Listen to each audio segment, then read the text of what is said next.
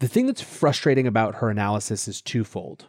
First, this idea of the shadowy cabal of actual people who run the industry has been sort of disproven.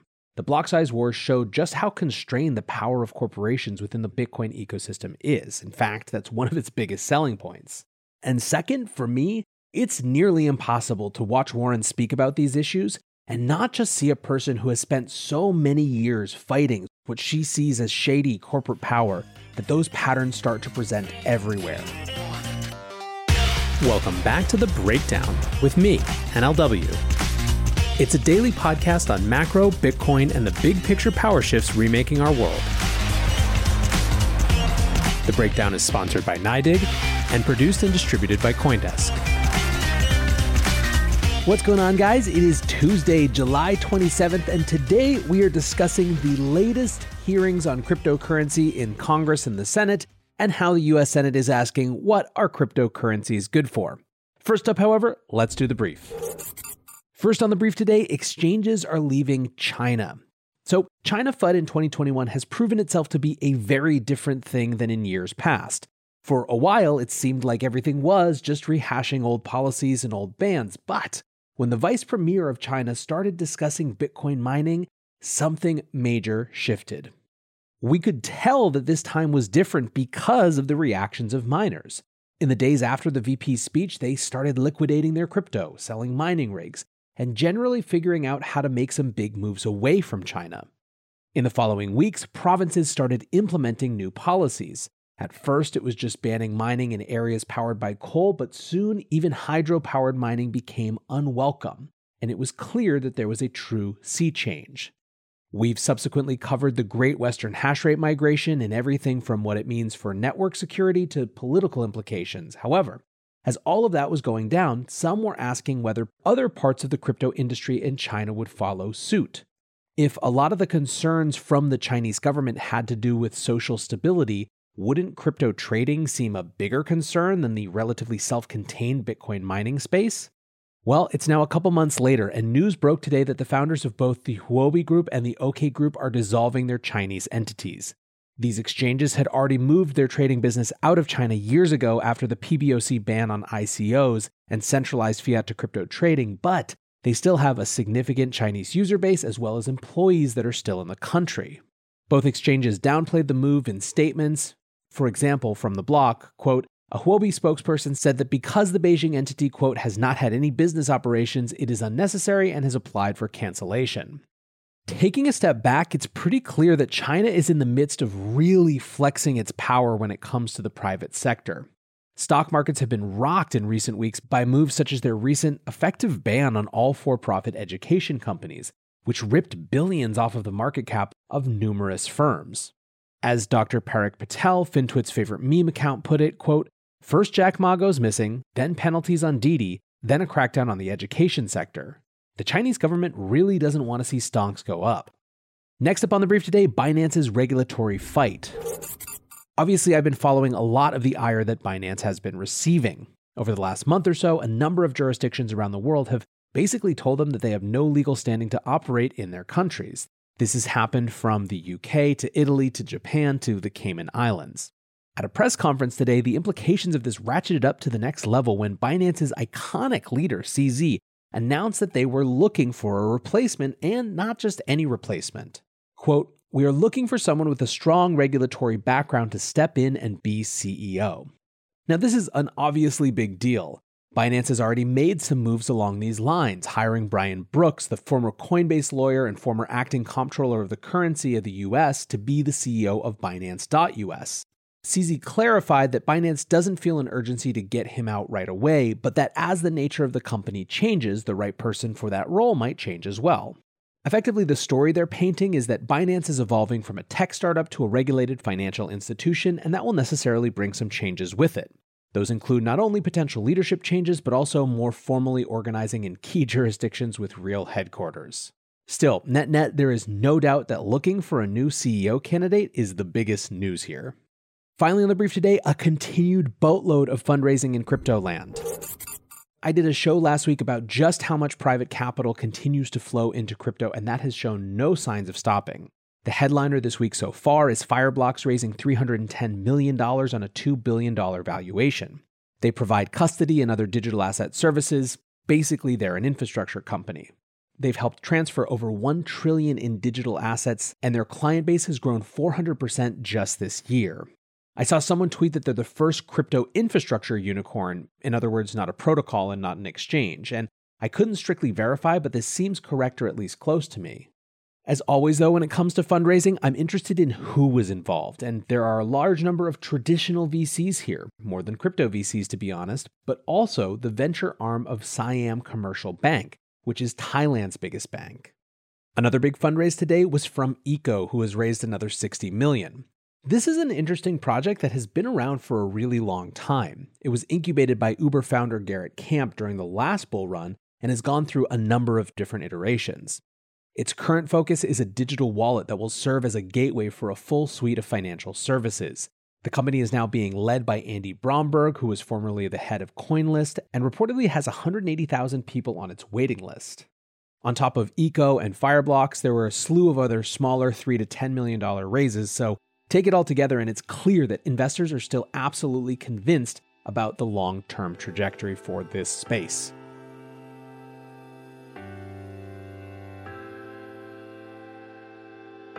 The breakdown is sponsored by NYDIG, the institutional-grade platform for Bitcoin.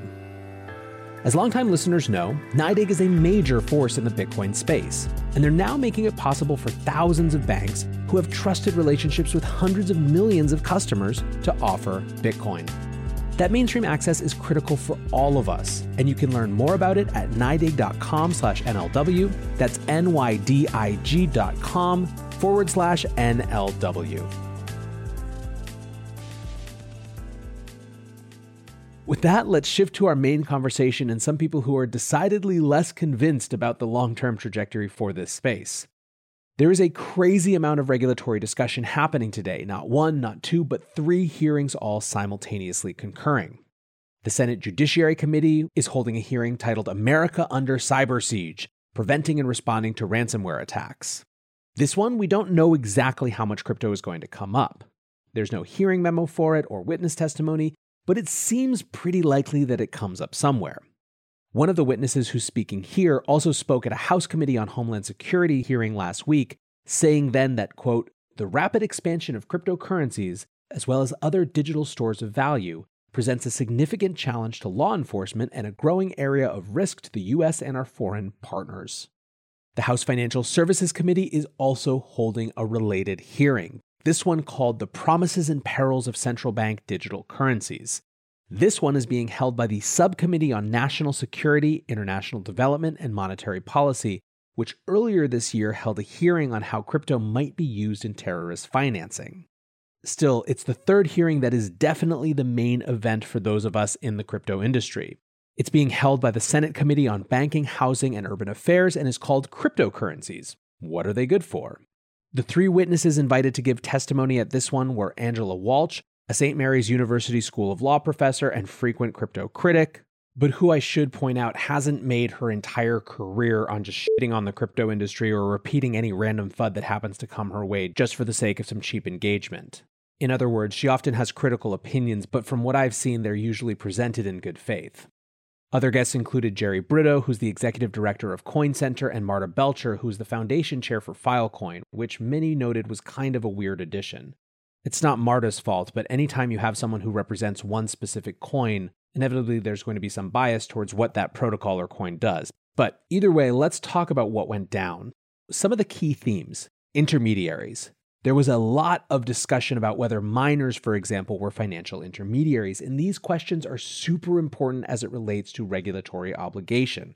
If miners and node operators are designated as financial intermediaries for their role in confirming transactions, it could create an absolute mess. My belief is obviously that these actors represent a fundamentally different type of relationship than intermediaries in centralized financial systems, and Jerry Brito's on that same page as well. He said that the right comparison is to the internet itself, to ISPs. And he also pointed out that New York's BitLicense explicitly excluded miners.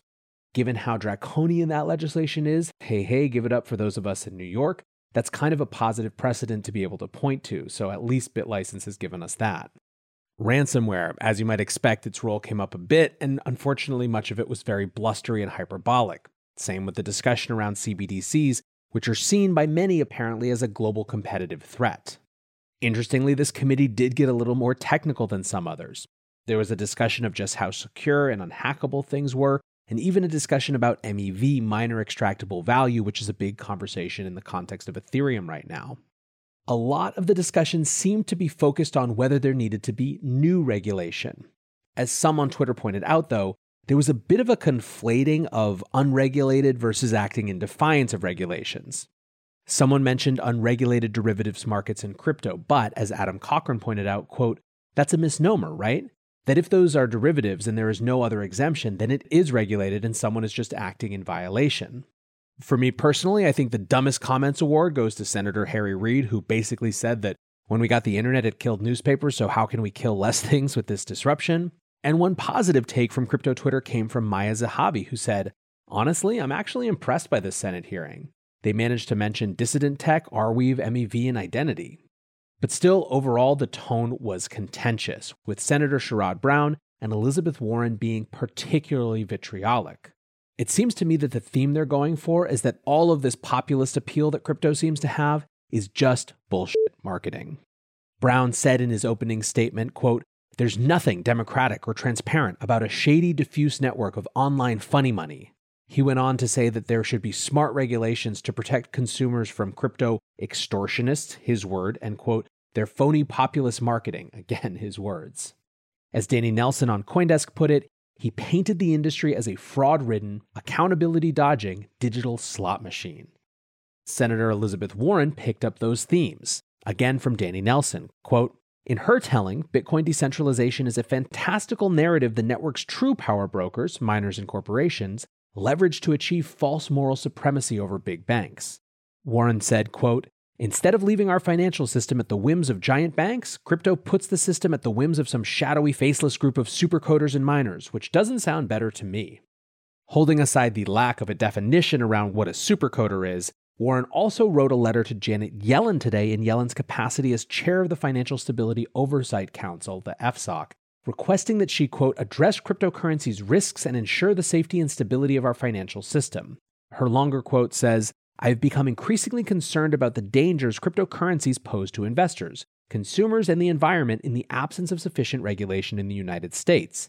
However, as the demand for cryptocurrencies continues to grow and these assets become more embedded in our financial system, the Council must determine whether these trends raise concerns beyond investor and consumer protection and extend to broader systemic vulnerabilities that could threaten financial stability. The thing that's frustrating about her analysis is twofold. First, this idea of the shadowy cabal of actual people who run the industry has been sort of disproven.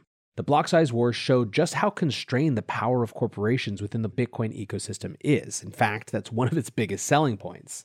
And second, for me, it's nearly impossible to watch Warren speak about these issues and not just see a person who has spent so many years fighting what she sees as shady corporate power that those patterns start to present everywhere. In other words, she can't come to crypto with fresh eyes. Instead, she is a slave to her priors that see money as corrupting inherently, and democratic governance as the only counterbalance. This gets to an emerging narrative that I've discussed before, the idea of cryptos representing a systemic risk and not just a self-contained risk. That's what this particular set of Democrats, shaped by the great financial crisis, are most scared of, and I think it's something we need to keep our eye on. This hearing sadly sets out a lot of what I believe we face going forward, and it's not the only regulatory action we're getting this week either. Gary Gensler is expected to explain what he sees as the SEC's authority in regulating cryptos as per a request from, you guessed it, Elizabeth Warren. So anyways, guys, a lot of interesting things going on. The regulatory intrigue continues. As I said before, I think we have to go through it, so I'm not scared and I don't think it's cause for concern. But the specifics are worth noting and paying attention to, and of course, trying to influence the conversation around. So, I appreciate you listening. I hope you're having a great week.